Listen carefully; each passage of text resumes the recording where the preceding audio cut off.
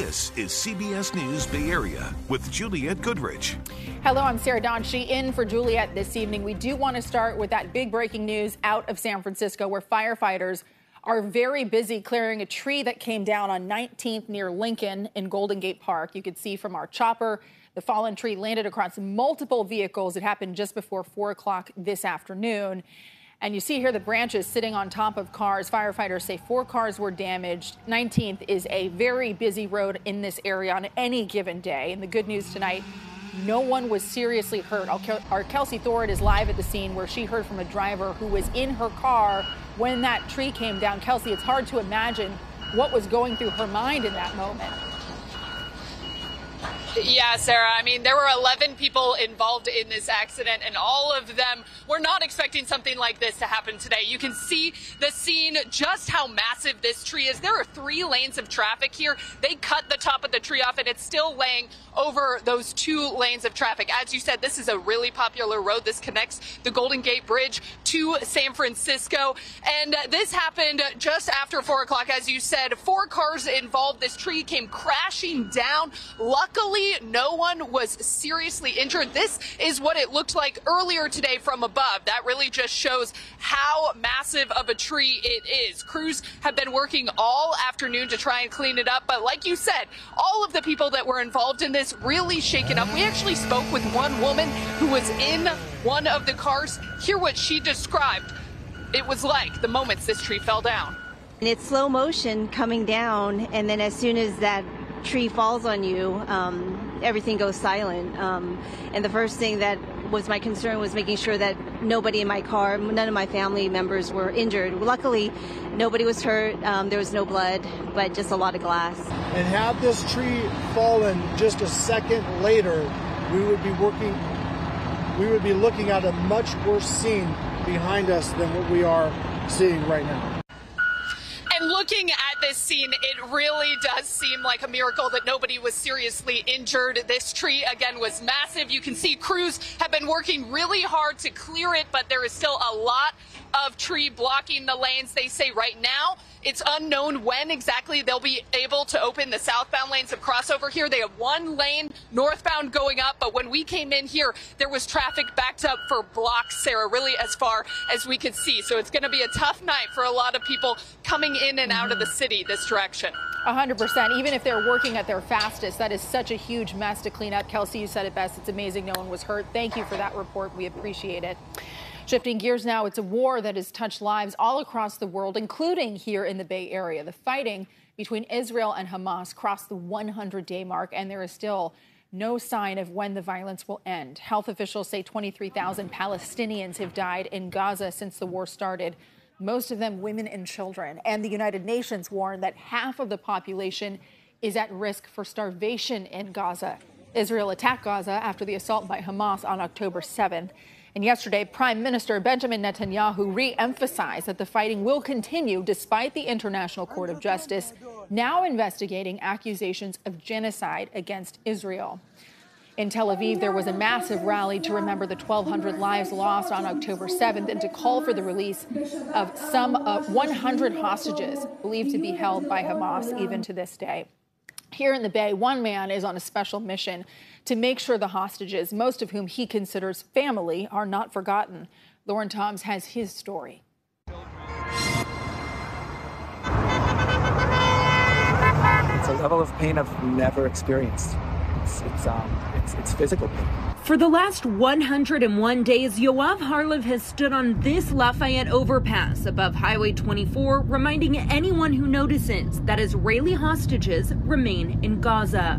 Every morning I wake up and I pray that I open my phone and I will see the hostages are getting released. And every morning I'm disappointed. For Yoav, the effort isn't just personal, it's family. Of the estimated 132 remaining hostages, Yoav says he knows at least 105 of them. We got to about 105, the last count. I don't even want to count. He grew up on Kibbutz Kisufim that sits along Israel's border with Gaza. It was founded by his parents in an isolated part of the Negev desert.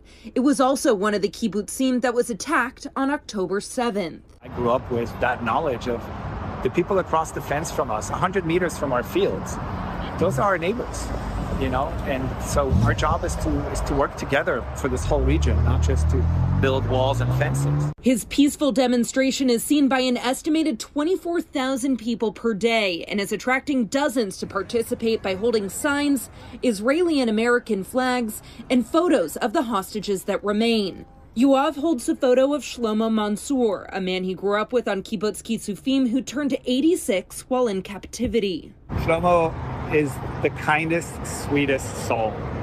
A gifted carpenter, handyman, which fixes anything, builds toys for his grandchildren, and just the nicest guy. But there were others early on that unfortunately are no longer alive, that were murdered, so I just choose not to go there.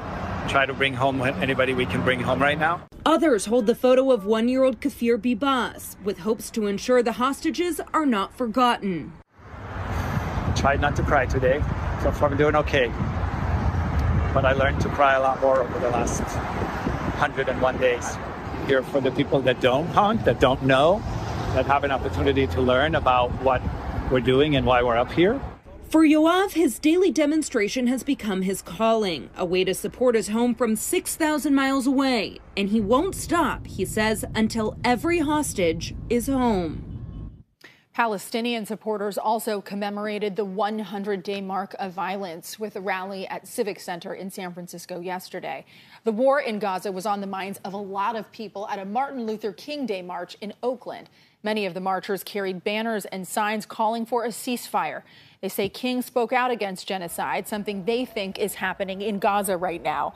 Some at the event were marching against incarceration, others to preserve People's Park in Berkeley. The march and rally in Oakland was part of an effort to reclaim the legacy of a man who was reviled for speaking up against conventional thought. 63% of the American population in 1967 hated Dr. King, hated him because he dared to speak the truth, because he dared to shake the status quo, right? And now he's revered, right? But he's revered in a way that tells folks like me and the folks that'll show up today that we should be quiet, that we should do this nicely. This was the 10th anniversary of the Reclaim MLK's Radical Legacy March. And across the Bay in San Francisco, city leaders led a march there from the Caltrain station to Yerba Buena Islands. That march is a tribute to King's March in Montgomery in 1965. Thousands of people filled the streets. Many of them came to the city on Caltrain's Freedom Train. It runs every year from San Jose, bringing marchers into the city. It gave me the opportunity to kind of relive the path that he dug for us and kind of go back through that and just see the vision that he saw during those times. And also to realize that some of those challenges are still here with us, but more importantly, to understand that we're all unified to kind of take on those challenges and work together. The event was put on by the Northern California Dr. Martin Luther King Jr. Foundation. This is the Volkswagen Red and Gold Report. All right, the 49ers will host the Green Bay Packers in the divisional round Saturday night at Levi's Stadium. Vern Glenn has more in tonight's Red and Gold Report. This is the Volkswagen Red and Gold Report. The 49ers are 10-point favorites Saturday night. You know, they have never lost a playoff game at Levi's Stadium.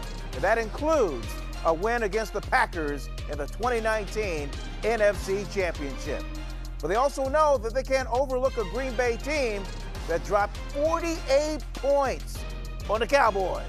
I feel like we've had the best team the last 3-4 years, and we still haven't gotten a ring. It wasn't about us having the best team. It's about how good can you play in those 3 hours. And they've worked hard for 12 months to try to make up for those 3 hours in Philadelphia last January.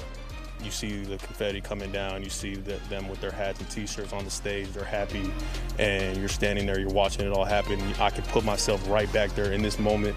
The part that sucks is like, you can't just blink and you're right back into having an opportunity to go back and do it again.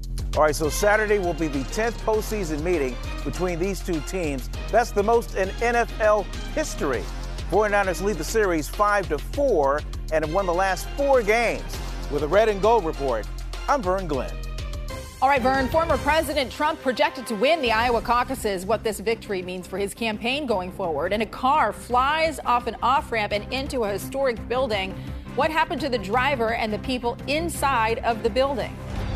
After a half rainy weekend, we've got more rain chances in the forecast, but in the near term, dense fog in the Central Valley is going to be spilling through the Delta into some of the inland valleys of the East Bay and even the North Bay.